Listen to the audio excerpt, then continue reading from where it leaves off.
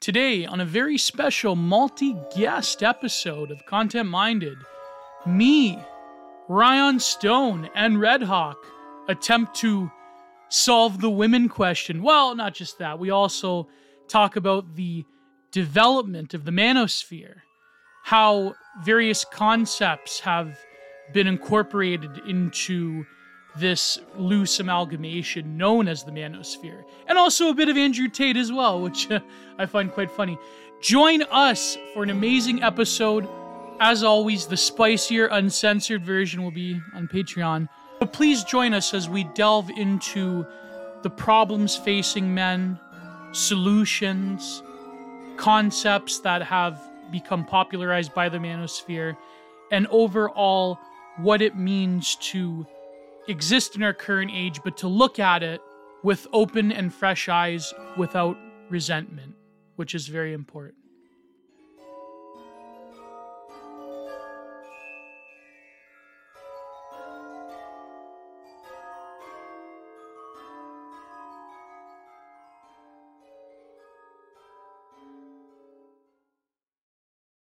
But today I'm here we've been meaning to do this for a while now, to have an explicit stream, not just about the manosphere, but other issues that are inevitably going to come up.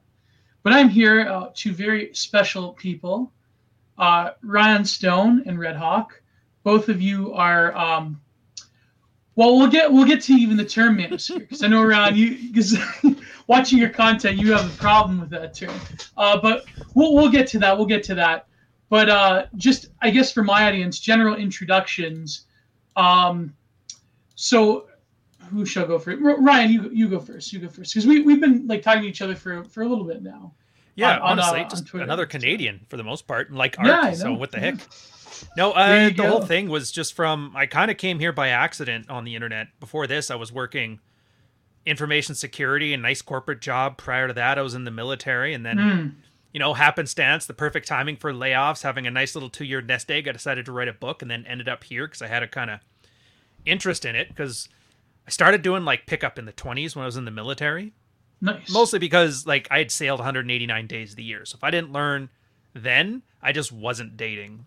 And then it kind of carried over into the red pill thing, and mostly just little hobbyist stuff. And then, ended up talking with Rollo Tomasi, who's kind of one of the bigger names in there. And here we are. To be fair, the only gimmick I have when it comes to YouTube is I'm pretty good at dealing with a lot of the stuff that comes up for guys when it comes to sex and relationships. Most of it's based on the work of Dr. Robert Gover, Dr. Manuel Smith, and Rollo Tomasi. It's kind of a mix of Evo Psych, psychiatry, and pickup. And that's generally what the red pill is. Yeah. Is that the easy enough explanation? Or that's pretty easy. Go to childhood or something? We'll get to that, but I noticed that among the quote unquote manosphere proper, I noticed that you have much more of a, I don't want to use the term self-help. That's kind of not the that's a dirty word. That's a four-letter word nowadays. But you have much more of an ease of approach to your content.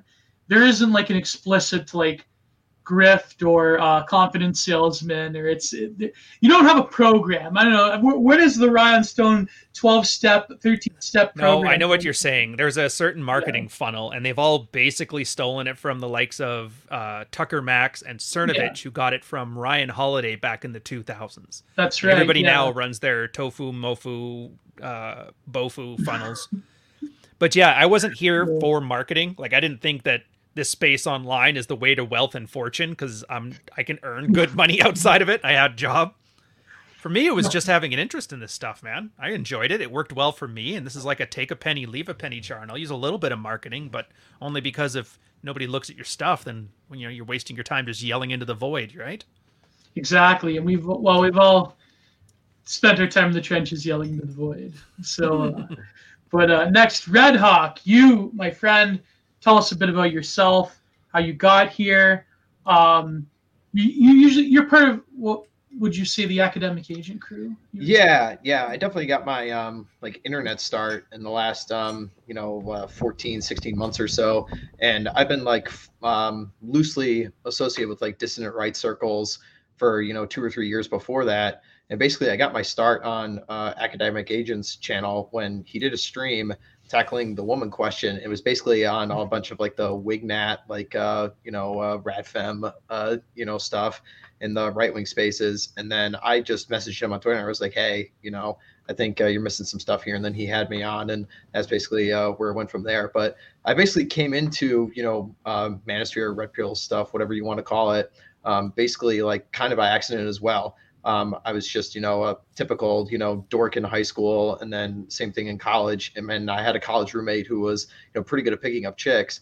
And basically I had a girl I was really crushing on, and I let her live with me for like 2.5, 3 years. And then I told her, oh, I really like you. And then just completely fell apart and blew up in my face. And that's when I was like, okay, what the hell am I doing wrong here? And so I ended up learning from my buddy and picking up different skills and stuff for like 4 or 5 years. And then eventually a Rollo Tomassi book came in front of me. And at that point, that really like connected a bunch of things together for me. Cause the way I described it to my buddies is like, I was basically like shooting guns for a long time without knowing the inner mechanics of like how a firearm works. And then like when I picked up the book, I was like, oh, okay, so this is why a lot of stuff like actually works. Now I know that when a firing pin strikes a primer, lights the black powder, fires a cartridge, and that's basically where I am now.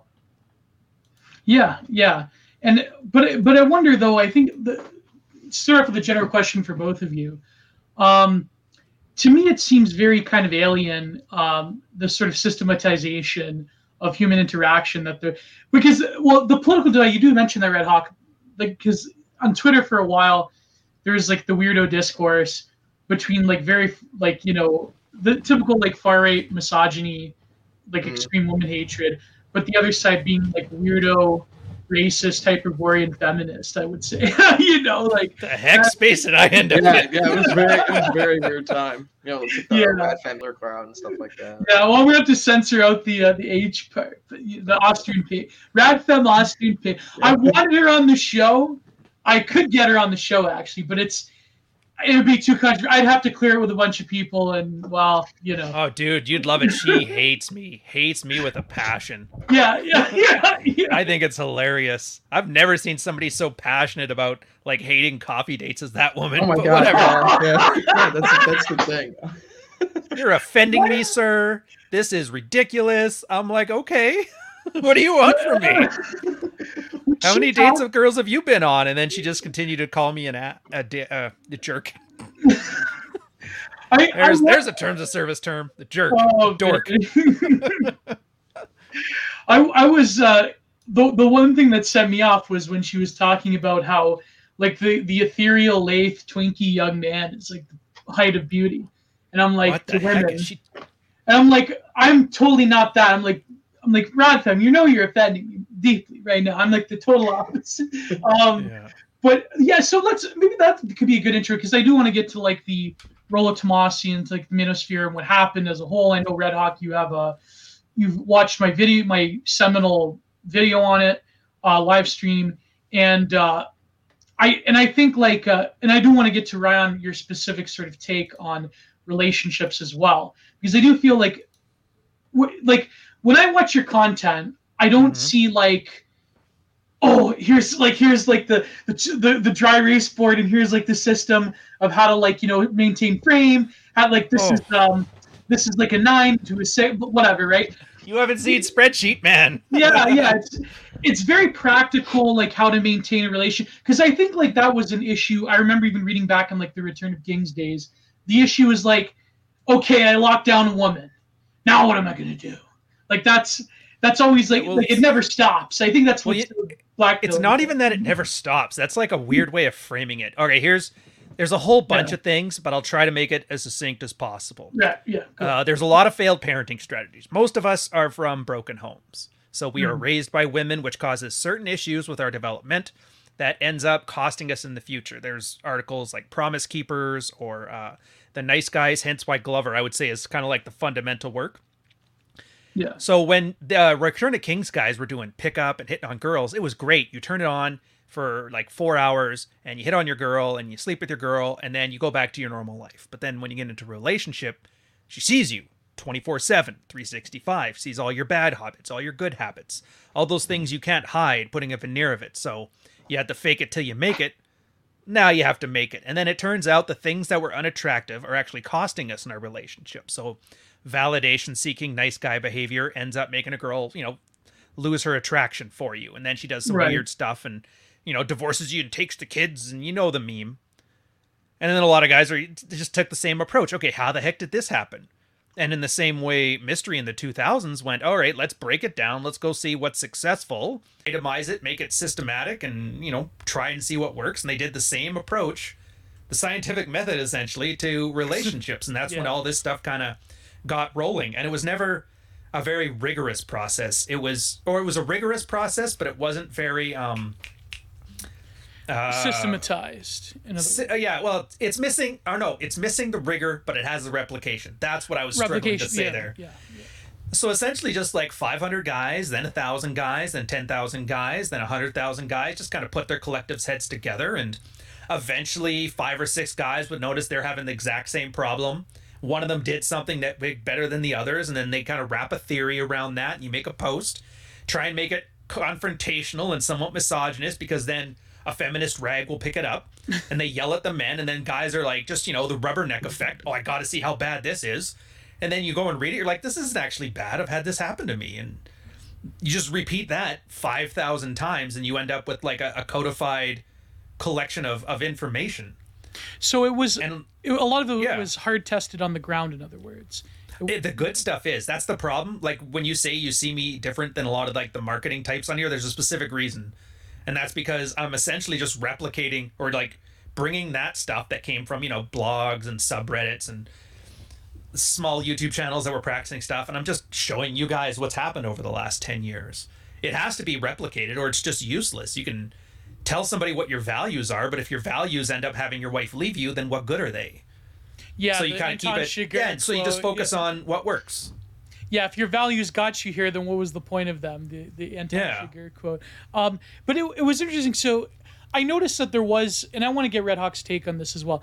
I noticed that there was like sort of the amplification, and I think like Roosh in particular, he knew, because he was more, I would say he was more politically aware than a lot of other ones. He knew that like if you got like the Dave Futrells of the world and like those like type of people in Jezebel to amplify what you were doing, that has this weird match wave effect of like most guys would be interested, or they would see their girlfriends freaking out about this subsection of men that are, having these dangerous, problematic ideas. But then of course there was like genuine people that were trying to provoke and had a lot of rating on Return of Kings in particular was like, inflammatory. But I wonder, like, was it really the media reaction that did in the Manosphere, or was it that the content itself could only get you so far, or was it generally from a place of bitterness and hatred, or maybe perhaps that was just like a later caricature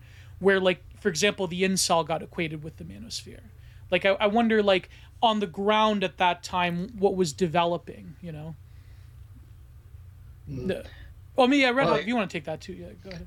Well, I mean, I definitely think it's a part of everything. I mean, Ryan's going to have more to say on this than me, because he's been around in these spaces way longer than I have. But, I mean... Ouch! He's an old hat, I mean, put it all respect. I mean, I loved your book like that. And, like, I mean, and your channel's like that I go to when I'm up with certain stuff, still. So, it's kind of like, it's interesting seeing, like, different generations here. But anyway, like... Yeah, it's a little bit of everything. I mean, obviously, like, egos get involved and people want to break into the mainstream and they want to make some money off of stuff like this. And then also on, people want to be inflammatory. And then, of course, like, media gets involved with stuff and misrepresents things and paints all the guys as, Elliot Rodgers and chat, So, of course, everything's going to, eventually fall apart. And then, of course, guys being, naturally, hierarchical and stuff like that, you get a bunch of dudes in the same room and obviously, there's going to be issues at some point. Yeah, and but like, cause Ryan, you were there for like not the very beginning, but like, cause like, what is the very beginning? The very beginning, you could say, is like the the very beginning you would say is probably like the jet setter Playboy culture of like the 1970s, the leisure suit lifestyle stuff. It all has been kind of, because guys have been wanting to get laid and get money since the beginning of time, so it's nothing new. The only difference was the internet. and then Mystery did his alt.fast.seduction, and then that split off to like So Suave and that. It's kind of like there's no real way to pinpoint things, but to closer answer your question, the manosphere was never a thing. It's still not a thing.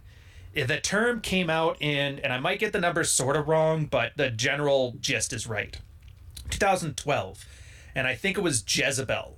The idea is that at the time, everything was the blogosphere. If you had a blog, it was a blogosphere. But then there was a couple guys that they wanted to slander, so they started linking them together with George Sidini, Elliot Rodger, and that. And the only way they could do that was turning men into a collective, hence the manosphere. So it was strictly used as a pejorative to slander any guy. Like, you could be a guy talking about fixing cars online, and you were technically the manosphere and exactly the same as Elliot Rodger. So it was like very good from a marketing standpoint because, you know, the angry feminist type loved seeing, you know, that sounds like my ex-husband. Let's yell at all of them. Yeah. Well, it's true. The awful truly does drive political discourse in that regard. Yeah, and then that created a whole media empire. And I talked before about Ryan Holiday. He's got a great book where he describes how he did it. Trust Me, I'm Not Lying, Confessions of a Media Manipulator. And that's when he got Tucker Max in there. What he did is put like a sign for Tucker Max's new book, but then he got a couple of his buddies to, like, you know, deface it. And then said, oh my God, the feminist did it. He gave this little news report out to a bunch of blogs around the area. And then the blogs would report on it because, you know, it's free content. It's hard to write all the time. And then bigger blogs like Perez Hilton would pick up on it. And then from there, but he had like a little bit more clout. So he had to like, oh, my sources are these 3 different blogs. Blogs just grabbed whatever. They don't care. And then he grabs it, but they're a slight source of credibility. And then news starts picking it up. Media sources. And they start referencing Perez plus a whole bunch of other blogs. And then they discovered that there was this great media manipulation where everybody lies and makes things up out of thin air. And then the lower tiers of this media empire and media funnel add a level of like pomp and circumstance to the higher levels. I'm trying to think of the right word, but I'm stumbling right now. And so, they just leaned in on it. And that's why you see Roosh kind of like going full clown show. That's why you see Cernovich leaning into that stuff. Jack Murphy, another guy from that time. Oh, yes. Roosh. Oh, Yep. Yeah, Royce, Rolo, those were like the 3 Manosphere guys. Red Pill stuff came 2008, and it was trying to get separate from that stuff. A guy, Keone Galt, started noticing that pickup and Red Pill was about all my pickup skills kind of work in the job and with my wife, and that's where it kind of branched off. But yeah, it's weird because your question is hard to answer because it's based on so many faulty axioms that have been built by like a falsified media narrative. Right. So Manosphere never existed. Men are not a collective. That's another reason why it can't exist. Some people were on like the Reddits, for example, the Married Red Pill and the Red Pill. They just wanted, you know, validation from the audience. There's this guy Glow. He loved it. That's all he ever said he wanted to do. He wanted to be the most popular guy there. His big brag was he'd write Reddit posts that did really well once a month. And you put him with guys like Rural Zero Dad, a regular on my channel, he was just having like a down and out situation with him and his wife, you know, same as me with mine. And then we wanted to find a way through it.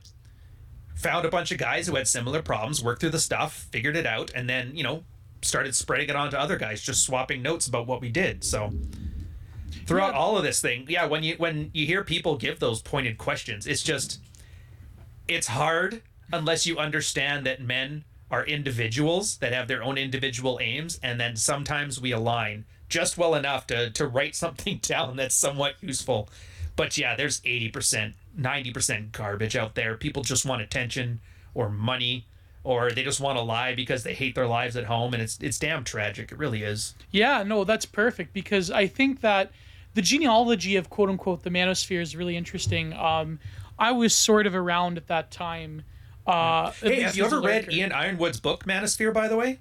I think I've heard of it. Yeah, I've heard of it. Give it a check. It's actually probably the best history of like the Manosphere, or you know, the Manosphere that's out there too. So it's you know, for the listeners, something for you guys to pick up on. Yeah, that's great. But I wonder though, like how the genealogy of the Red Pill happened. Like, how did they? I wonder, like, who was the first, like, the patient zero to like take Keone Galt. No, but did he take Hawaiian Libertarian, 2008. He wrote Game as Red Pill. He was a pickup arguing with MRAs and MGTOWs over relationships, like the juice isn't worth the squeeze, and he came up with the emasculation paradox and made that reference. There was sort of references beforehand, but this is the first time it got codified. And then The big people that kind of moved it forward were the old married guys. So that's where you got Dalrock, Ian Ironwood, Angry Athel Harry Kay. was one of them. Yeah. Yeah, Private Man. Well, I guess he was divorced. And then you had Roosh, Royce, and Rollo. And those three kind of made it where it is today. You know, Chateau Artiste, The Return of Kings, and then Rational Male. Yeah, and then from there, all of them having that was the thing. From there was paths. I'm sorry, I keep cutting you off because there's a few more things. Yeah, go ahead. I keep. Eventually, this guy PK Atheist, who has since been outed and doxxed by what's that stupid feminist rag again? And it doesn't matter. As Richard Fisher, I think it was, or Robert Fisher, who was like a Republican back in the day. He created the subreddit because he didn't like how, if you didn't have a blog, where was a place you could swap notes? They tried it there, but the seduction subreddit wasn't very good because they were bad. The MRAs were bad. The MGTOWs were bad. He's like, let's just make a red pill space. And then that started doing well on its own. And then this other guy who went by the name of Solos said, it's great, but your guys' answer for everything is just to leave the chick. I got a wife and 2 kids. That doesn't work for me. So let's see if we can find some strategies before we have to leave and upend our lives. And that's when he created the married red pill. So those are like the big thrusts of all the different communities. Yeah. No, but that's good. Because I was going to say, now that you mentioned he was libertarian, I wonder if he did get that ostensibly from Moldbug, courtesy Arvin, who claims to have invented that term red pill, that took it from Wachowski sisters, quote unquote. Everybody claims it. Yeah. But no, because a lot of these disparate groups, I remember back in the day, they all hated each other. Like the MRAs, they still do. They still do. Yeah, they still do. Like the MRAs hated the Puas. A lot of like the MRAs, they later would become like for example, I know like who is the one guy, the organization, A Voice for Men. What's what the heck's his name? Yeah, Trump broke his brain. Paul Elam. Yeah, that guy. Yeah. Oh man, like a lot of those guys, they became kind of like sussy in terms of their politics. But then there were other ones who were like more to political right, such as Chateau Artiste and I don't know if that was him though, because it was like right around the time that he got doxxed by that Lady Rain chick. And then rumor was he sold his blog to like 3 other writers. Yeah. That's when all the mud sharking started showing up, and I was like, ugh. I don't know, man. It was kind of... That's where he kind of lost me for obvious reasons. And then they took... I think you can find the archive, but I think they took it down, WordPress. So that... It was like burning the Library of Alexandria in terms of the... Mm-hmm. But Redhawk, so you obviously were exposed to this as well. What is your take on, like... Because I know, like, to this day, I mean, in terms of the quote-unquote manosphere proper, but, like, you know, denying that term even exists... I know it seems like the program, the post pickup artist stuff seems to be like on the mainstream because everyone else essentially turned the political right. I mean, I don't know what the MRAs are doing nowadays. I've lost track. But it seems like a lot of those, like for Roosh, for example, his Orthodox turn. But where do you find yourself? I mean, you're someone of the political right, and you're someone who does like have a great readership and respect for like a lot of the quote unquote red pill knowledge, and Rollo in particular. Although I don't know. I mean, I haven't read Rollo's book. Maybe I should. I know he doesn't like my one friend Gonzalo Lira, but that's we'll get to that. Coach Red Pill. Yeah, Coach Red Pill. I know. Well, Ryan, you know what I couldn't believe is that I recently watched the Turkey Tom documentary on Andrew Tate. Andrew Tate despises you. What happened with that? Before we get to Red, I'm sorry to cut you off, Greg, but you got to tell me what happened.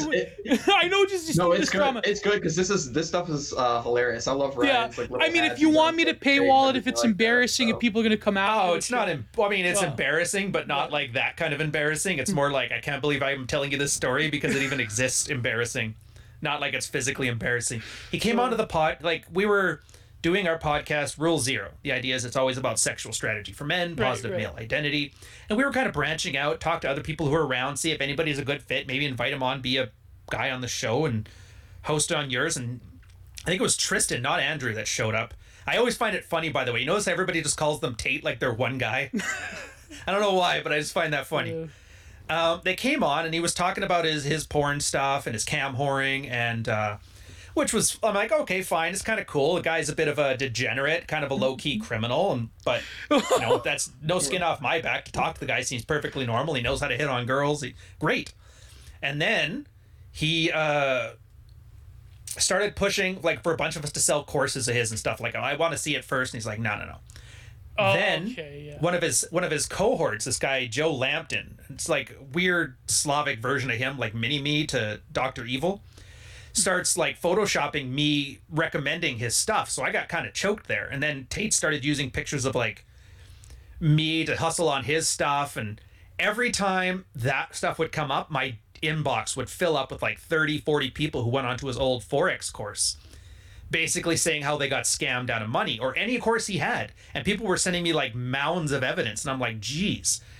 And then the more I start finding out, the more I kind of get vibes of my childhood, where I know my stepdad used to chop for the Hells Angels. He had a bit of a criminal past going on there, and a lot of murderers around the house when I was a kid. So I don't find crime to be cool anymore. I mean, I don't like gangster rappers. Like, no. I'm just like, I've been there, done that. I don't like it. And so every time he would like talk smack at me to sell his brand, I would just bring up all of this scammy stuff he's done that's borderline illegal. His SEC violations with the Dubai stock market and all this stuff. And he's hated me ever since because I don't buy into the kayfabe of like champion kickboxer, blah, blah, blah. And I'm like, he's just a low-key criminal talking a bunch of trash like a WWE promo. Yeah, he has a lot of great pipe bombs, I noticed. But it is great content though when someone at that level, like he hates you specific. Sometimes it can bring good content, you know. But anyways, so Redhawk. You've been. Why does Tate hate you, Redhawk? Yeah, that's what we need to know. Yeah. We've had zero interaction. You know, you lucky man, you. Apparently. Oh man. But didn't it like just come out like yesterday or something? He's getting like 10 billion views like on TikTok like a week or something like that. Like the guy's everywhere right now. Yeah. Well, that's his scheme. Yeah. His Hustlers University. The guys pay $50 a month. They go in there and he tells them ways to make a bunch of money, which involve them making content. That's why if you notice on TikTok, every third scroll is like Tate awareness or some random Tate account. That's his people at Hustler University. They're making TikTok accounts. He gives them the content. He puts it on there and they get affiliate payments for it. So they maybe make $25 a month after buying $50 a month. Oh my God. So it's like a machine that perpetuates itself. Exactly. And then anybody underneath him with those channels that gets him to sign on to Hustlers University, they get half of that, and the guy below them get half of that. It's a pyramid scheme. Oh my God. But that's all it is. Like thing. But that's what I mean. Like that. I think like when people look at like the contemporary like, you know, discourse around pickup artistry or mass, I guess let's say, okay, let's not that say, is what they see, granted. Yeah, no, but let's not say explicitly just like quote unquote pickup artistry. Let's call them masculinity influencers. That could, yeah. Like that to me. I'm stealing this stuff, man. I'm making an ad out of it. This is gold. Yeah. Great. But like the masculinity expert thing, I noticed that it's an off branch of it, but it seems to be like in vogue nowadays. Like that's especially on Twitter. Yeah. No, but Redhawk, like you go into this because you talk a lot about like the content of Manosphere, but I wanted to get your take on like we were talking about the history of it. But also like the masculinity expert thing. I mean, I know like historically there was a precedent for it. I know like for example Jack Donovan in his books and even before him there was a bunch of them.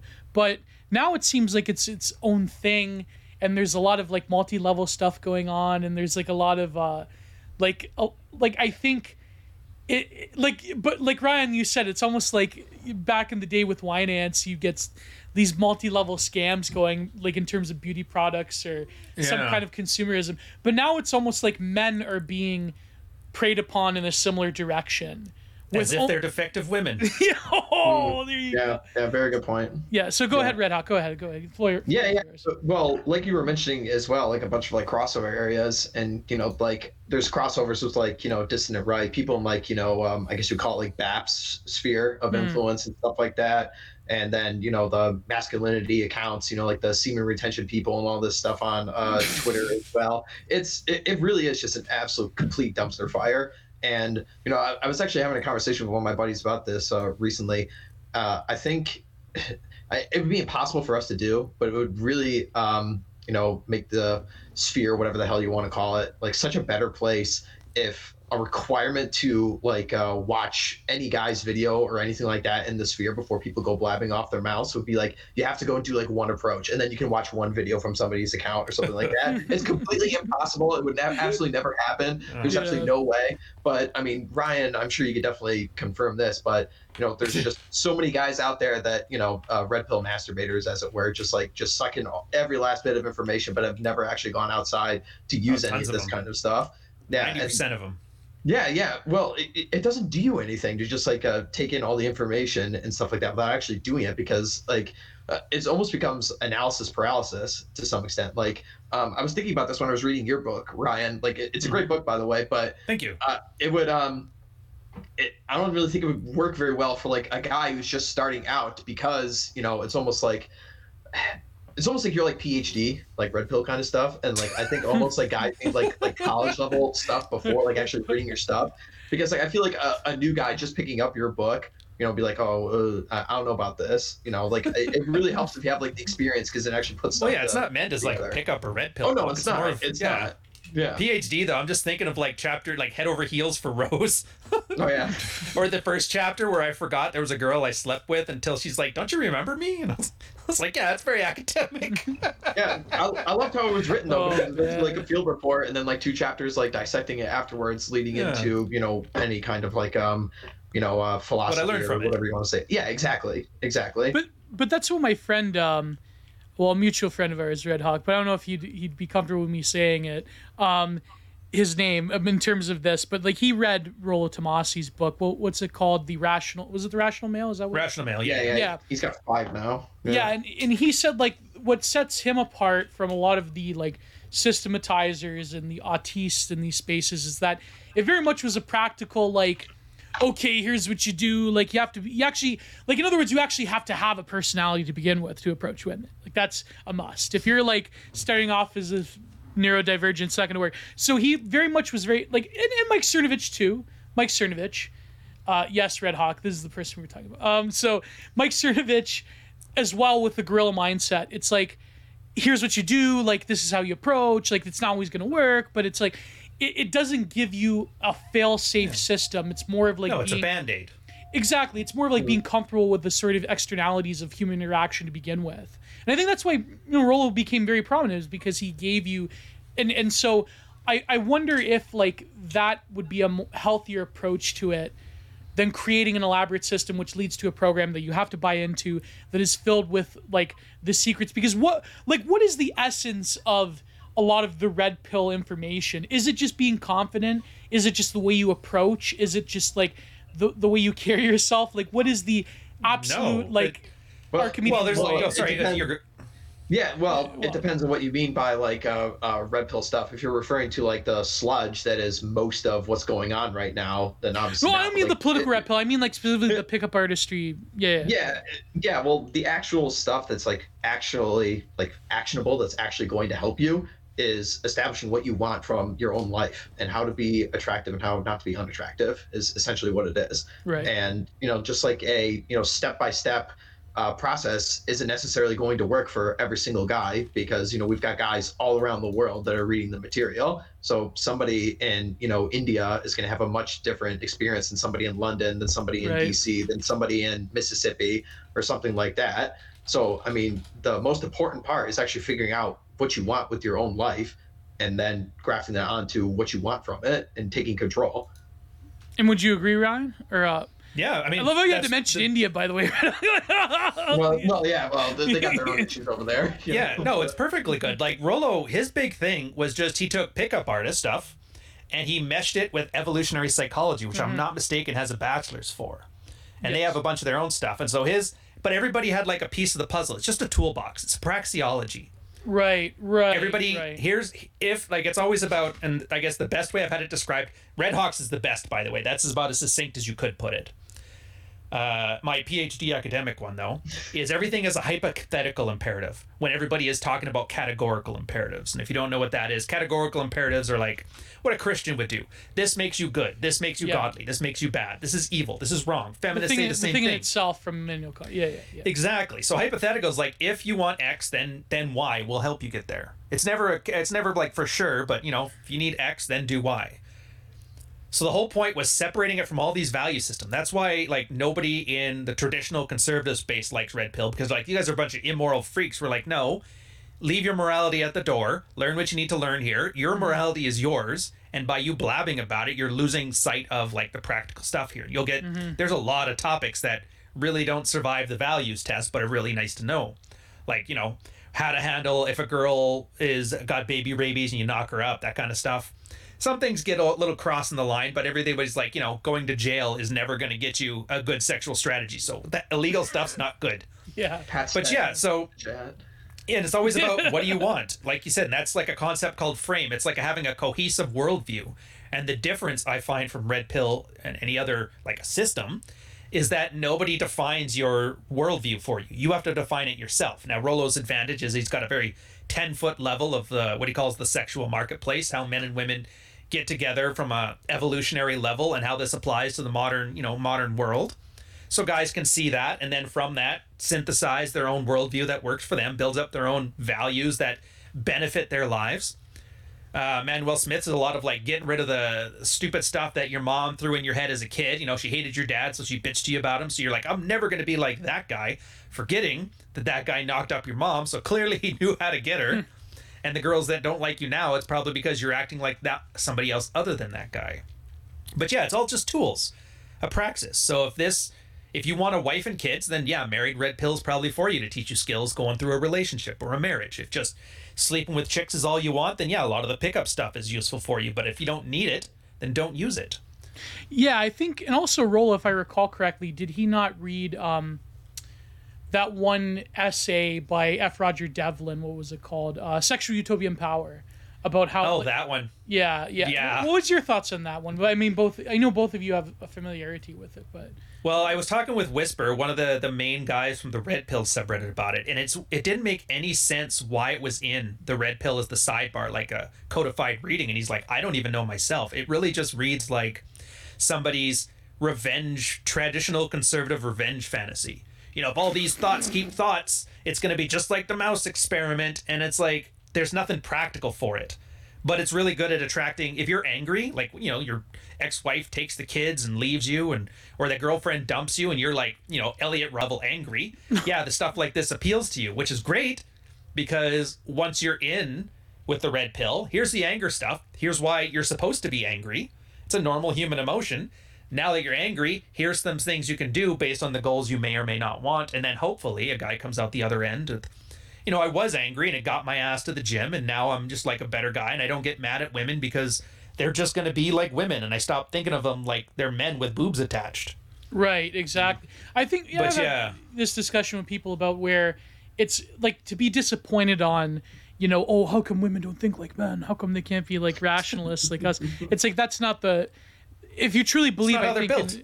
If you truly believe in like a conservative essentialism, I think like you would admire that women do have a separate nature and that's integral.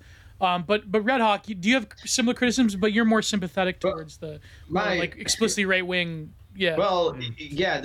I mean, probably. I mean, if anyone follows my Twitter, I pretty much am getting in arguments with a lot of like the Tradcon characters all the time because. That's true. I mean, it is the circles I swim in. You know, like so many people in the dissident right. You know, we got to go and save the West and everything like that. And right.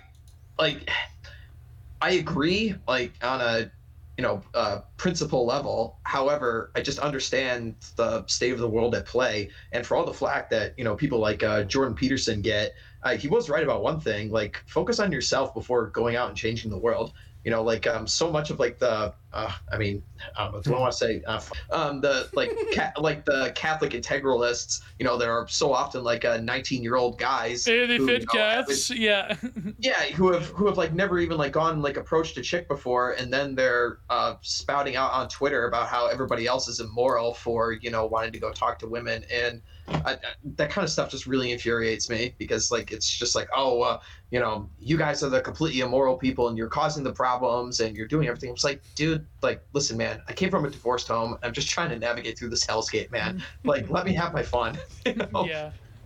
Yeah, no, but I love those guys. Yeah, dude, that's like with your incel thing. That's the worst thing ever is people who don't have sex being in the conversation about sex because they just ruin it all. That's how you get that Rivellino green line nonsense. Right oh my god. Yeah.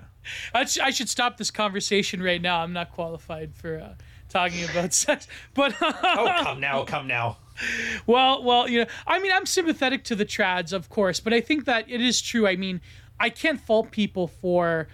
I think like it's a lot of it is sort of the frustrations of young men who are inexperienced, and I feel that you can't really fault people, especially like you were saying, that come from broken homes. That, I mean, let's face it, from the time you're very young. I mean, I mean, it started with us millennials. I'm going to be 30 in December. And we came from broken homes. Yeah. Like, is anybody here from a not broken home? Well, I'm from a not broken home, but what I mean is, I think that women. Fancy. Yeah. Well, that's more of the Italian thing, but but I think like from the time that we're young, especially us millennials, it seems that women are very integral. And this isn't slagging women, of course, but it seems that we're disproportionately from our kindergarten teacher all the way up. Like, I think the first male teacher I've ever had was in grade 8. That was like the first time. And I think like that's informative of, especially nowadays. I mean, I can't imagine what a Zoomer is like growing up in school now with the way things are. Dude, they have it so brutal. You have no idea. You've hit upon exactly why like the nice guy behavior is bad, because this is what happens. No. Yeah. Your developmental stage, right? As a kid, you have an instinct that being abandoned is like life or death, fight or flight. And it wasn't even necessarily from broken homes, but just the Industrial Revolution. Guys go work in the factory, so they're gone 12, 16 hours a day. So he's essentially not there. Mom has to raise the kids, and mom thinks like a woman does, as opposed to dad who thinks like a guy. A guy, it's more rules-based, right? Don't get in trouble, don't do this, don't do this, don't do this. As long as you don't do any of those things, you're fine. So the kid has like a world that he can like navigate because he knows the rules of it, right? Mom's not so much. It's more emotional. It's more, if you're doing something she doesn't like, and maybe it's because she had a stressful day or things that are outside of the kid's control. It's like if you're a bad boy, blah blah blah, and then your brain doesn't know the difference between mom just venting and mom going to abandon you. Go out get some smokes. So for you don't learn the lesson that there's rules outside of you that you can use and navigate. So what you have to do then is start validating yourself. I need this person to like me because they're my only source of safety and comfort from a limbic perspective. You don't realize you're doing that. And then as you get older, you get to be 5 years old, 6 years old, you end up with all female teachers because, all the guy teachers, they thought they were, you guys are the kids, so kick the guys out. And it doesn't pay very well. So now it's all women. And it turns out as a teacher in their authority, they're doing a lot of the same things. The bad students go, the good students stay. And your brain starts to use its frontal lobe and develop a sophisticated system to turn this instinct to get validation from girls into like a codified worldview. And then, like you said, some guys go as far as university before they have a single male authority figure. And when I say men are being raised as defective women, like they are being raised as defective women. And so when they grow up, they start acting like women. And the problem is that women don't like women by and large. They actually despise a lot of women. That's why it's called frenemies. You ever heard about a girl talking about her friends? It's always her frenemies. Now, as a guy trying to sleep with them, it's confusing as hell. Your whole worldview is based on a lie. I think Rollo calls it the Disney fantasy. Yeah. But yeah, like to undo a lot of that, it's hard. And the parts where guys get angry over like some extreme hardship is almost required. Because your brain needs that neuroplasticity to change how it perceives the world. And that's another Evo Psych thing. Our brains are extremely lazy. So if what we're using right now allows us to survive, even if we're miserable, your brain's going to lock into that. And it's going to need to have a fight or flight, like survival event to happen in order for it to increase this neuroplasticity and for you to learn some new things. So it's the weirdest thing, but like you kind of have to get screwed over by a girl, otherwise you're never going to be red-pilled. I've never seen an example where some guy things were going great and then he's like, you know what? I'm going to learn how to change everything because everything's going great. It doesn't happen. Unless you know somebody, Hawk. No, not really. Unless you want to be part of the cool kids. Well, that's another problem with like the whole online space, whatever you want to call it, is like nobody got here because things were going great for them. So of course there's going to be angry guys, there's going to be autistic guys, there's going to be everything under the sun. So naturally it's going to turn into a storm at some point. But because of the selection of guys that are coming here. But how old? You don't mind me asking? What if you don't want to say your age? What generation? I'm 27. Okay, so you're a core millennial, like me. Yeah. And when you were growing up, were you raised by a single mother? Is that what it was? So basically what happened was, and that to an extent, You don't have to answer if you don't want to. I'll be like somewhat kind of vague. All right. I'll say more off air, but people really get tricked about me. I don't know. I have this presence where people are open up around me. I don't know why. It's kind of dangerous. Well, it is important. It is important for the conversation, but for OPSEC purposes and stuff like that. But like, so long story short, when I was in high school, my parents had a really nasty divorce, and basically it came down to the point where my mom had an affair with one of my coaches. So oh my god! So that he's on the team, whatever. Yeah. So whoa. So that completely blew up my whole world. And then, that was complete and utter nonsense, and it threw a monkey wrench and everything. And for the longest time, I was really, really pissed off at my mom. But honestly, like, a lot of Red Pill Action material kind of helped me to come to terms with the fact, basically, like, oh, I can kind of forgive her for this because, like, oh, there's a reason why, certain things happen kind of deal. And, but that's besides the point. So yeah, like, was in high school, was not very successful with chicks, had this monkey wrench thrown into my life. Then I moved completely across the country to go to college, and didn't really get much experience from my dad on like chicks and stuff like that. And that was basically like when I was like, oh, you gotta be really, really nice, and you gotta, take them out on multiple dates, and then take them to a movie and all this kind of stuff. And meanwhile, as I mentioned before, my roommate was just like screwing chicks left and right. He was a complete dick. And it's hilarious because every single one of my birthdays, he's now done this for over 10 years now. He sent me a video of me yelling at him when he walks in the room, and I was basically telling him he's such an ass, and it makes me mad that he's an ass because it works. And every single year he sends that video to me, and I laugh every single time at this point because, yeah, I mean, like, being an ass works, and that's basically what put me down the journey. Did kids at school find out in high school, or they didn't find out about? Oh yeah, it was ago. But my god! Whoa! Believe it or not, though, it actually wasn't as bad as it was, and the reason for that, and Ryan actually talks about this in his book about like mess culture. I went to an all guys school. Oh, okay. And it actually wasn't that bad. I mean, it was like kind of bad, but it like for a little bit, but then guys were basically like, oh, this is actually like kind of, we probably shouldn't be doing this. And, but you know what's funny though? I wonder though, if you did go to a usual normal high school where like you have this sort of feminine coded, apparatus of gossip, I wonder if you would have had like it would have been so much worse. I know that for oh my a fact. god, is mom sleeping with a coach? Oh my god, like that's yeah. Well, funnily enough, I'm actually really good friends because this guy, the coach, actually slept with 2 other moms. So whoa! Yeah, so we had our 3 families, and then like the 3 of us guys. Total MILF on there, my god. Yeah. Well, and the other thing was one of the other 3 guys, his dad like founded a company. He was a multi-millionaire, had a massive ass house and stuff like that. So like if they were gonna pick on me, then they'd have to pick on the guy who's really, really rich. And that wasn't gonna work. So we kind of like bonded over that, So it kind of saved me a little bit. Wow, but that's the plot line of a lot of pornos too as well, the coach and the mom. Dude, there's a whole group of those types of chads. They're everywhere. But that's the problem is like they actually talked about this. Do you guys remember RSD Owen? I think it was Owen. He used to call himself Tyler Durden back in the Mystery Days. He had a post called The Secret Society. Yeah, I think I remember him. Yeah. That, honestly, it's this kind of stuff that guys just aren't exposed to because there's no male influence. Like the guy who knows how to get women and that's how we used to learn it. Dad used to slay. Like my dad was literally a pickup. He used to wear like white leisure suits. Had the Corvette in like the 70s, so like that's his thing. But there was always some exposure to that, but guys just aren't exposed to it anymore, and so we don't even know. Luckily, in all guys school, that's great, but for most guys, it's just not going to be the case. And so I hate to say it, but it's not even like something to be proud of that we're in this red pill space telling guys how to do this. We're technically like the last line of defense before they rent a van, and go for a drive. Something like Minisan joke for you guys there. Look them up. Move to Vancouver Island in the van life, Yeah.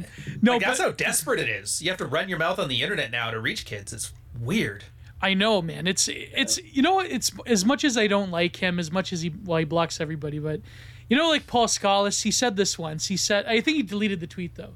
He said that for women have to take their clothes off to get money on the internet. Men have to profoundly change people's worldviews with words to get money on the internet. So it's like, but Redhawk, I'm fascinated how the red pill actually saved you from incelish resentment and hatred of your own mother, because there's some kind of like weird Oedipalization going on there. But yet you're saying that this knowledge actually delivered, so contrary to Lindsay West and Jezebel, this kind of knowledge saved you from a life of misery and women hatred, in other words. I mean, I could be wrong. You could, well. Yeah, I mean, it definitely helped to an extent. I mean, like, it's just one of the things that, like, when you get to a certain point, you pretty much get past the anger phase of being angry at women, and then basically just taking responsibility for, essentially, like, if something's going wrong in your relationship, it's your fault. Essentially, like, and not necessarily to the extent like that gets rid of agency for all women, but essentially, like, the chick is never going to be held to account for anything. Right. Right. There's always going to be like systems of support for her. So, for lack of a better word, it's going to be your fault. Now, that actually put it in perspective for me, but thinking back on things is like, oh, like, okay, I mean, I don't want to like badmouth my dad because, like, he and I are still good, pretty tight and stuff like that. But, like, there's definitely things that could have been done to prevent this situation from happening. It's not like it just, randomly came out of the blue kind of deal, so it definitely put things in a little bit more perspective for me. Yeah. And like you two were both saying, I think, like, even fathers, I mean, not to bash, like, a lot they did their best. They did their best, and I think, like, a lot of them, they weren't aware of the sort of the way the world has changed, and they haven't, giving your sons advice on women is kind of like always inherently tricky, because I feel like a lot of boomer fathers in particular, I feel like they just went through the motions with their relationships and their marriages, and it's really well, they were the first generation that had this problem where, like, there was no guys around them to help. And that's kind of the problem then, because when they run into trouble, like, I remember this from my stepdad very specifically. He eventually got a divorce. Like, my mom eventually divorced him, her second divorce. And when he was at his lowest was when she kind of pounced. But the problem is, since he didn't know how to deal with it or process it, the only thing he had is, like, his instincts. And the guy's instinct when you're being aggrieved is to get angry. And that's the problem, is that when guys need our help the most, it's when we tend to act our least attractive, and then it makes you into the villain. Helpless woman, she's horrible, and he's the horrible abuser. And but then if you don't know any better, it's kind of like just setting you up for failure. So it's when I say, like, they did their best, they had no idea either. Mm-hmm. Mm-hmm. Now, granted, they know how to get back on their feet because they still had, the silent or greatest generation showing them how to act like a man. Like, he managed to get himself another wife 30 years younger than him. He has a new family now. Good for him. But yeah, they couldn't raise us. It's 3 generations. It's my big thing, is like feminism and feminists had 3 generations to say, now that we're in charge, we're going to raise men to be better. And they failed dismally. Yeah. And it's at the point we all just sat around and like, all right, we'll do it ourselves then, because somebody has to. It's not even about whose fault it is. I never liked assigning blame and fault, because that's like no offense, it's like how children do it. I'd say, well, whose responsibility is it for you to fix yourself? It's yours. You wipe your ass every day. Why don't you treat that guy like he deserves a little respect, Yeah, and I think, like, there was a time in the 2010s when the culture war discourse was really getting cooked up after, the ground zero of the internet, Gamergate. And, yeah. Was that like part of the Lauren Southern group of people that all got manifestoed? Yeah. Like, I couldn't be bothered to watch that, 3 hours. I watched it because I'm reading an article on it, and but it seems like the anti-feminist thought, like, that's when the MRAs were really heating up. Paul Elam was getting profiled in, like, the New York Times, and it's like, but a lot of that, I think, like, this is sort of the purpose of why I want to do this stream too. And I also have a hypothetical that's a bit self-serving actually for you both. But like, it seems that when it comes to the discourse, like, we all sort of know, like, nowadays that stuff is so passé. We know about feminism. We know, it's like, we know, right? But I wonder, though, as angry as we got, as we all watched those videos on YouTube, and we all remember the happenings. I wonder, though, if we're mature enough in this sort of, like, the world that we're living in now in the 2020s and all the stuff that's happening, what do you two both make of that particular type of discourse and how things have changed in terms of like what is the place of Nothing's man? changed, man. Okay, It's yeah, a tribe, maybe nothing's it's changed. a grift. Nothing's changed. It's Andy Worski and JF Garapi yelling at Brittany Venti and Roosh V. It's just blood sport. And I didn't watch the Lauren Southern thing too, but you watched it. So let me guess. Everybody in there was a raging narcissist, just wanted to party and do drugs and wanted fame and money, but had no responsibility and then lost everything to their own stupid decisions. Was that about the gist of it? Yeah, and she was a helpless. Oh, and it was not her victim. fault. She just happened to be there this whole time for all of it. Oh my God! Yes. Do you know why I haven't watched it, but I know that? Because that's exactly what happens every time. That happened with Red Pilled Black, the Candace Owens. That's happened with the Cassie. This stuff is just a cycle. We haven't learned a damn thing. Because and this is maybe I'm giving my article away. It's because we exist, as we say in wrestling. It's an outlaw mud show. It's against it's against the tact. So we don't have the institutions to filter us into proper behavior. So what happens? The circle of tyrants, the circle of grifters. The one thing though I would say is that I was absolutely shocked is she did have a positive take on Stefan Molyneux when they were doing the Australia tour. Because I thought, I couldn't believe it. Yeah. But everyone else, okay, here's the thing. She's right about the people she talked about, Milo and to an extent Tommy Robinson and all that. But I mean, it is kind of like Sussy Baka that you just happen to be screwed over by every single person you interact with. Who's the common equation? I don't listen. I know that either she's gullible or she wasn't smart enough to see it. And she's the mafia one that turned on all the other mafia people. Yeah, exactly. Yeah, she's Sammy the Bull. Yeah, or John Allwire. So yeah, there you go. But it seems like when it comes to that type of stuff, that content is passe. And nowadays, I think that as much as things are the same, I think they have my thesis, and I don't know if you guys agree, is that we went through the sort of hippie movement of Gamergate and then 2016, and we were really excited about it. We really wanted to own the libs, epic compilation, anti-feminist, whatever. But now it seems that the focus changing from that to a more sophisticated grift with the masculinity stuff.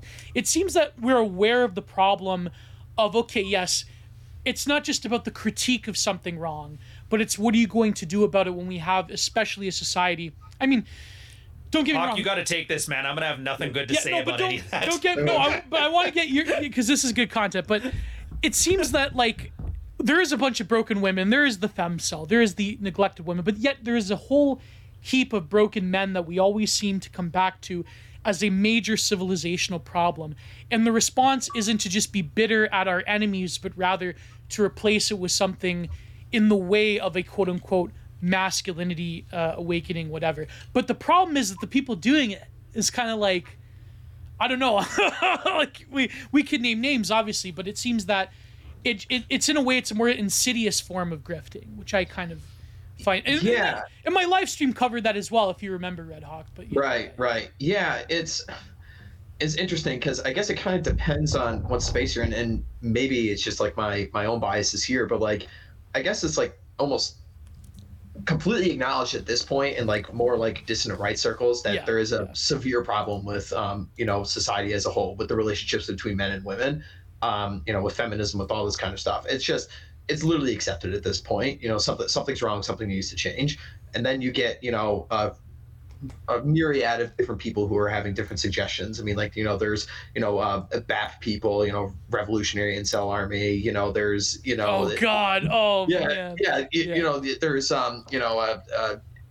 just clear them out people. There's as we mentioned, the Catholic integralist kind of people, Save the West kind of people. So I think it's not quite like it was back in the day where people were arguing over the point if something is wrong or not. I think we're past that point. That absolutely, it's accepted that there are problems here, and I think now the fight is basically what side is gonna win out about this? How do we address this? Yes, and of course there's the debate between the religious trads and the BAP people who are among your both of you are more of the opinion that sexuality is reality, that, you know, there is a way to, there's just a natural way that men and women interact. And that, I guess that's probably what BAP is saying, that these like weirdo, like religious trads are sort of like doing a LARP. Yeah. And in themselves, I think, not to bash them too hard, but in themselves, there's sort of like a weirdo, like unresolved sexuality going on there, perhaps, when it comes to like expressing yourself with like not just the religious aspect, but sort they're of like, delusional. Dude, you remember when kids, they were like, these narcissist kids are going to be raised. They were taught something, and not even well. They're almost like wearing Norman Rockwell as a skin suit, you know, like a cigarette ad from the 60s, or like that Mad Max movie where the kids have the postcard from Florida, and they think this is what life used to be. But they aren't seeing that. They're seeing an aspirational advertisement they're going from it. So yeah, they're ridiculous. So, what was I going with this one? Oh, but your first point? Bat people. Yeah, but go ahead. Yeah. Is, what do we do about this? Let these people burn. Do you think for 1 second all the gobbledygook names and niche groups you mentioned are anywhere but online? They're not at the office. They're not at the bar. They're not when you're walking around and hitting on girls at Starbucks. They're not in your friend circles. These are people that are terminally online. They're not having sex, and they're bored, and they're angry. And what do? They fight with the other bored and angry and sexless people. You know, the spinsters who can't get a new husband. And they're sitting here. Remember what I told you before? Guys having no sex want to have the conversation about sex. That's what's happening. And none of them want to change that, because if they did, they would stop looking at stuff that makes them angry. And I hate how I'm the guy who's had so much negative press about Jordan Peterson on many fundamental things. But why am I the guy here, or like, you know, us, the guys here, saying clean your room, deal with your own thing? Yeah. Ignore all of this. The Wignats and the Tradcons and the BAP guys. Yeah, Vitalists. They're all just making up some narcissistic fantasy, some worldview. Like, this is the identity. I'm the Christian conservative. I'm the return to monkey. And then they just sit here and they demand that you like appease their new fantasy. They want narcissistic fuel, and if you don't give narcissistic fuel, you get narcissistic rage. That's why there's all these public shaming and doxing campaigns, because you got these men raised as defective women. So what do? Character attacks. Feminine tool, who'da thunk? Because you're not buying into their narrative, and they're not going to be happy until all of them return to monkey, or all of them go back to 1960s Norman Rockwell cigarette ad Jesus. They're just and the femme cells, like, dude, I get it. Girls have this need to, like, me too, but like they looked at incels going, oh, we got to get in on that. Like, come on, dude. And I get it. But here's the biggest part of it. Not just to make fun of them, which I absolutely will, because I think they need that shame. Shaming works. None of these people will affect you in any way. They're completely ineffective. They're eunuchs, and they don't want to be different. Because if they did, they would try to be different. They would go to a gym. Instead, they'll argue with you for 10 days, or better yet, they'll read 18 articles about what's the best way to go to the gym, build the best program, and then not go that day anyway. And then they make fun of you. We're like, do you even lift, bro? It's always like a meme with like, red pill guys just think, do you lift? If you can't be bothered to drag your fat, lazy butt to the gym 3 days a week, then I can't trust you with taking anything else I give you. Seriously. It's like literally the only thing we have that can be an entrance exam. It's the only thing that everybody can agree on is fundamentally good. It's good for your health. It's good for your aesthetics. It's good to get your hormones in check. It's sometimes good just because you need a place that you can go to be selfish and only look after your own interests, because you're so validation seeking as a nitwit. You're afraid to leave your wife alone for any amount of time. So going to the gym can help for that too. So when I see all these guys and they want it, they love bringing people into this argument. That's how the incels kind of invaded and ruined the red pill. And so everybody's ruining everything. And I'm just like, I got no patience for it. And it's like, don't you want to reach these men? It's like, no, I don't. Because they're going to come in here and they're going to ruin it for everybody. You got to have some amount of gatekeeping. Keep the trash out of your space. And this is why a lot of the groups hate each other. I refuse to LARP. I don't know if you follow me much, but I refuse to LARP. I could tell you I'm champion this and the great at this and alpha that, but I don't care. It's not about me. I'm the only guy on the internet who's like, this isn't about me. No, but it is interesting. I think like the group dynamics of like a lot of these different disparate entities that are warring with each other on the internet. It's quite interesting how it's in one ways I think that the discourse has become a bit more dynamic, or rather the issues have changed. But you're right, it is like largely the same like internet blood sports crap. It's actually Whisper, one of the Red Pill founder guys, they actually had a great thing on this, the postmodern debate, or debate is dead. Yeah. And I think this is what you were hinting at. This is what I wanted to say on the first point. Yeah. So originally it used to be like you would think of a debate as a classical debate. There's a point, you argue your point, he argues his point, the audience decides which one he was more persuasive. Then we hit to like that postmodern debate where your guy argues the point, the girl argues the character. It turns out there's like a fundamental difference between what we would consider red pill and blue pill on a philosophical level. Guys, the red pill is the idea of there's an objective truth, a subjective morality, and then the point of a conversation between people is to come closer to a truth that something we can use. So the character of the person is off limits because it's irrelevant. Where the blue pill side, which is arguably the feminine side, tends to think of a subjective truth, my truth. It's just a codified set of somebody's personal experiences, and then a objective morality. So there's one scale, and either you're the top of it or you're not. Like abject morality, abject horrible. And then the whole purpose of an argument is decide who is the authority in any conversation, so they can establish the moral high ground. So their character attacks is absolutely the way it is.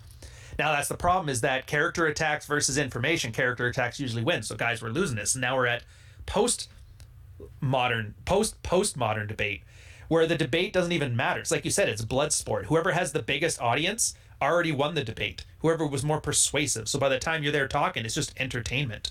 It's the spectacle has driven the debate more than the actual content. Bread and circuses. Yeah, but that's the point that you bring up. That so if you could explain a bit more, because I don't see that there is like what you were saying, like an actual thought to explaining like what the blue pill is, because usually what people mean by the blue pill, they mean like just anything what normies mean, right? But you're saying that the blue pill is rather knowledge that is given to you by an apparatus or a system that is taken for it's granted. more like a Texas sharpshooter thing. Okay, you just take like for red pill, anything that involves like rule 0, that's my podcast name, it's a specific thing. It's actually like the 0th rule in the red pill is that you have to be there for male sexual strategy or positive male identity. That's it. So that's the rule 0. And so everything red pill fits within that paradigm. If it's about being attractive, it's about not being unattractive, it's about getting laid, it's about starting a family. All of that stuff is red pill, swapping notes, amoral. Anything outside of that is just considered blue pill. So it's just a catch-all term for everything that we have as part of the praxis, and then everything that's not part of the praxis. Yeah. But that's what I mean. Like, what's interesting is that there is guys that are in the scene that are married, that do have like long, like you, Rollo is married, right? Yeah, Rollo's married. 25 years, I think. Yeah. But what's interesting though, because like the usual accusation from the mainstream is that, oh, you must hate women if you imbibe in this sort of knowledge. But like, what does it mean to be like quote, like I know it's even that becomes a stupid brand, like red pill marriage. Like what is the like there is obviously qualitative differences between when you're younger and you're in dating life, or even if you're older and you're dating and you are married, and marriage life. How does like the sort of knowledge of, for lack of a better term, female nature, how does that influence your marriage? How does it strengthen it? Or even, I would say, do you like look over the veil of femininity a bit too much, and that's sort of like don't expect things from her that she can't provide. Like when I said she can't be your best friend, she can't be your mom, nor does she want to, nor will it work out for you in the end. Little things like that. Act like a man in a relationship. Another good one. Tasks in the house, like chores. Women tend to perceive something based on its importance. Guys pretend to perceive it based on its work involved. That's why guys, we hate doing laundry, we hate doing that. But for girls, she'll hate paying the bills. Because it's drudgery. Everybody hates doing dishes, and bills are easy. But if you don't pay a bill, the power goes off and they repossess your car. So there's like an importance to it. There's a chance that you could fail and be shamed for it. Right. And so you can take like little things like this. So when you're, keeping a house going together, because it is an economic unit, well, I'll handle this and I'll handle that. That's why guys work on the yard and girls do the dishes and whatever. You don't have to do any of it. You can choose not to. Like I cook. I love cooking. My girl likes cooking too, but I'm not going to give you some speech like Tate with his cooking's the lowest ROI activity. You can't take an onion and lettuce, and this is ridiculous. And I was just like, Jesus Christ. Reading books are low ROI too, Ryan. Come on. Oh, yeah. Yeah. Reading books. being any sort of oh my God. Anything that he hasn't specifically done in his life with excellence is beta. And that's all you need to know. Be like me at work for me. Oh my God. Oh my God. But it does seem like, I mean, there is like the caricature of it, like, you know, Andrew Tate. All kayfabe. It's pro wrestling. You know this. Exactly. It's pro wrestling. Yeah. Those are promos. Like, I mean, he's sitting there talking. He goes to his house. Do you think he do half the stuff he rambles about? No. Do you think making money is going to keep your girl from spending it all? No. Even like the fighting accomplishments, it's kind of like, you know, well, how did you win the NWA the World Heavyweight Championship? Oh, there was a secret tournament in Brazil that I won from. So it's like the secret. It's like the secret tournament in Brazil. Yeah, you know, like. What about like the funnel purposes? Like, let's say, like, you know, that actually funnel's is like good. funnel Okay, fair on that like, one. like funnel to people like you or people like, you know, Rollo or whoever else we The want to gateway to more esoteria. Yeah. Yeah, I mean, people rag on like that left wing article that like pointed out like the you know radicalization the pipeline. Like that is true. It is true to an extent. Yeah, you know? You're right there. All right, I tell you what, it's like a dad beats his kids. And then the kids grow up and like, I am never going to beat my kids. The dad did teach them that lesson, but I don't think he gets credit for it. Yeah. I don't want to give that to him. I think that's as close as but yeah, you're right. Yeah, maybe but I have to make it sound adversarial or I'm not doing my job. Yeah, I mean, my first red pill was reading Mark Stein when I was like 13 years old. Then it's like to get from Mark Stein to Julius Evola is sort of like, you know. Oh, jeez. Don't even get me started with that goofball. What? Mark Hey, that Stein guy that Julius made the Evola. thing in the 40s that lost horribly. Let's learn that. That's got to be a better way of doing things. Oh, no. I want to paint like the Austrians. Well, the Austrian painter. Yeah, and then you get into like Otto Weiniger, like Otto Weiniger. That's like the big. yeah. I mean, really, it's true that the only red pill literature you really need is the Schopenhauer essay on women. That's pretty much like the only one you need. Yeah, that's what BAP talks about all the time too. Yeah, and Otto Weiniger has like some he had like in the 30s, I believe, had like really out there like stuff, and it Skeptical Waves has the whole audiobook on his sex book on his channel that people can go and listen to. Oh my God, my Logitech is apparently Mark Twain even has some like manosphere writing. Really? Yeah, What is man? True. A collection of essays. He did like a Socratic method, like a dialogue or a Socratic dialogue. Yeah. Talking about how a lot of things, and he used like the reference to men are like trains. Like a train doesn't build itself; it comes from external sources, which kind of makes sense because as guys, you're grown by your influence. But that's another... psychologically, they actually found out that's true. For psychological disorders, they took a baseline standard for a lot of things like narcissistic personality, all that stuff, and then they had a bunch of red flagged parenting behaviors. And for people that had 6 or more of the negative parenting behaviors, some of the cases like borderline, narcissism, and antisocial, like triple in prevalence. So like nurture actually beats nature when it comes to a lot of psychological problems, which is kind of crazy to think about. Yeah, that's another question. We're screwed. Yeah. Oh, totally. Yeah.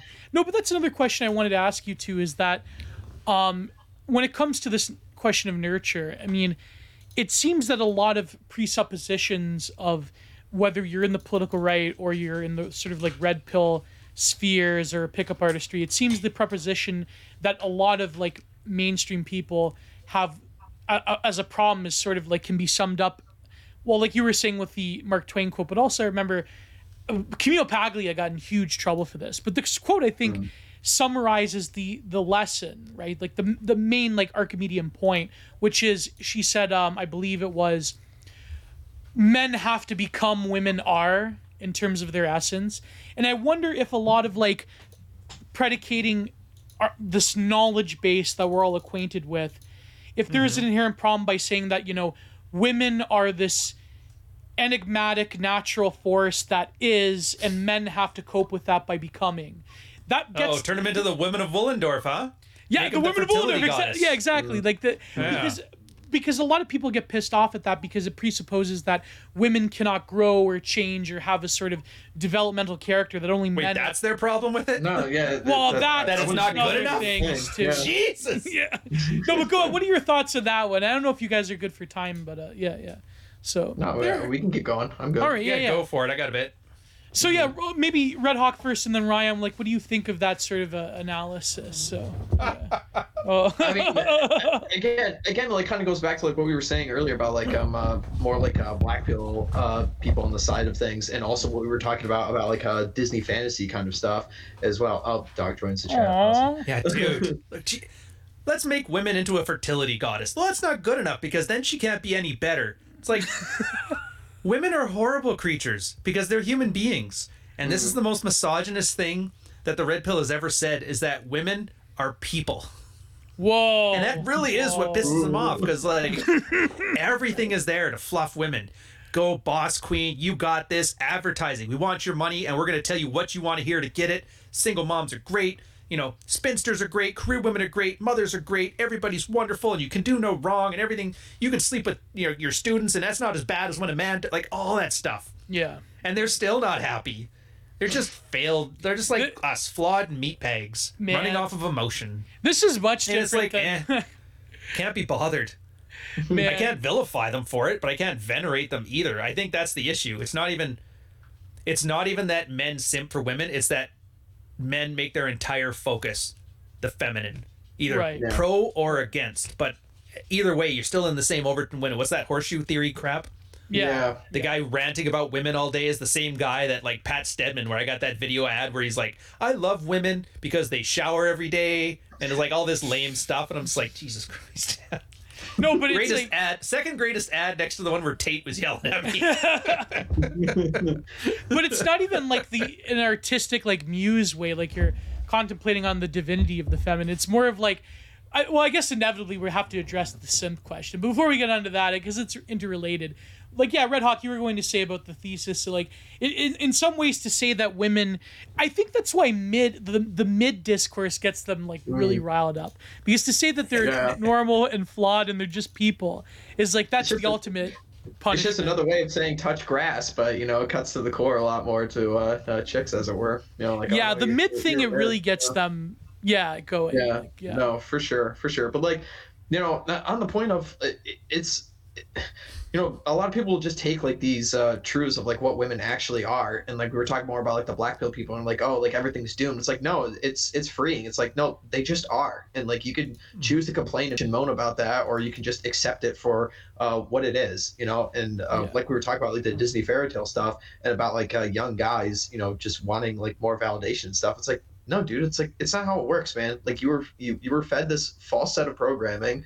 And you can, you know, choose to complain and say, oh, I was lied to, or you can actually just accept it for what it is and just move on and not take things so seriously. You know, it's just like, oh, okay, you know, this is the way things are, and this is the way I have to act in the world as it is. And, you know, I'm only one singular guy, and I can't like change the entire planet around me. You know, it's absolutely ridiculous. So yeah, this is what it is. What are you gonna do about it? But that leads me to another question before we get to the simping. Like, Ryan, you were a bit older than us. You've been around for a bit longer. I'm the millennial, but just like barely. Yeah, like you're all like the cusp of Gen X. First year millennial. Yeah. But you would know that the millennial, like the younger millennial dating strategy that we were taught, and as you know, from early age, was that like, you know, and certainly I will admit this has been my failing as well, is that you have to like become friends first and then you date, and like it turns into something. That's complete bullshit, right? Like that's oh jeez. Yeah. Absolutely what I was fed as well, and it was failed miserably every single step of the way. But why is that so flawed? Because you're not making your intentions clear, or is it that they don't respond to that, or that you fulfill an emotional need? Yeah, and it's not like saying I like you and I want to sleep with you. That's overt. Girls are covert the way they communicate. So, but everything about your body language. When you want a girl just for her body. And then maybe she's got a personality in that but until you've slept with her, that's not important to you. And it's honest in a way. Most guys, they hide that. They hide their sexuality. They think, I don't want you to think I'm sexual, and hopefully you'll reward me by like, oh, since you don't like sex, here's some sex. Like, you see how silly it sounds when you frame it that way? Right. Yeah, right. I'm not like one of those bad guys that you always complain about that I hear you complaining about. So therefore, maybe you'll give me the reward. And they're not complaining because they hate it. They're complaining because they're women. That's what they do. Go on to TikTok if you don't believe me. I've made an entire series called Chick Talk just because women complain Yeah, enough those are I can make great. I love content those out of ones, it. man. That's great content. Like, I gotta say that's the bit of your content I do not watch like at all. Like I'll watch like the men's watches and I stuff hate like it. that. I skip them. Like all right. I've told people flat out I hate the TikToks. I just know they bring in views. I love your mids watch stuff. Your mids watch stuff is some of the best. oh, the mid watch, yeah. Very good. It's very, very good. Thank you very much. Yeah. Oh, and back onto this thing then. Yeah, with women may not be as smart as men. Everybody likes to say that 10% smaller brains. But they have experience, man. Yeah. Ever since they were 13, every guy that's wanted them to sleep with them has tried pulling every trick in the book. So they've seen it all. And so when you think you're acting nice and hiding your sexuality, they remember the 5 times in the past some guy got real creepy with them real fast. And just walking up and unapologetically going, I probably, like, with the way you act and your demeanor, like, I'm just going to sleep with you. I don't really care if you're pleasant. If you are, that's great. And we'll talk about that after during Pillow Talk. It's honest. It's refreshing. It doesn't tick any of the creeper boxes that she's used to have her whole life. Whoa. Yeah, but it's also calibrated. Like it's not like the weird like. Are you guys familiar with that incel pickup lines account? Oh yeah. Oh yeah. Yeah. Oh yeah. I get a chuckle out of that. Oh yeah. You're right. Hilarious. You know, like so those. It's uncalibrated, and this is why like so many of the new guys like they think like, oh, if I say like this special phrase and this special word because this guy says this thing, then that will get me to the spot as quickly as possible. That will unlock Potter. pussy. Harry Potter bullshit. No, and that's not how it works. It has to be calibrated. You know, like you just sending like a random like Instagram DM. You know, even though you say the same thing that like Chad Thundercock would say like in her presence, it's not going to get you the same results because it's not calibrated. So it's direction and sort of the sort of forthright confidence of being honest with yourself. Well, I mean, yeah. A perfect plain example here. I was showing guys like an approach. We were in Florida again during that same time when I was talking with Jack Donovan, and there was an Australian girl there, and all these guys were talking, and they were sitting there nursing their beers, not talking. I'm like, just go up and talk to a girl. It's like, look, you can say almost anything. And so if you know Australians, they throw the word out like it's hello. Oh, so I just walk, but Americans, it's like, what? Why would you say that? So I just walked up in front of everybody and called her in front of everybody.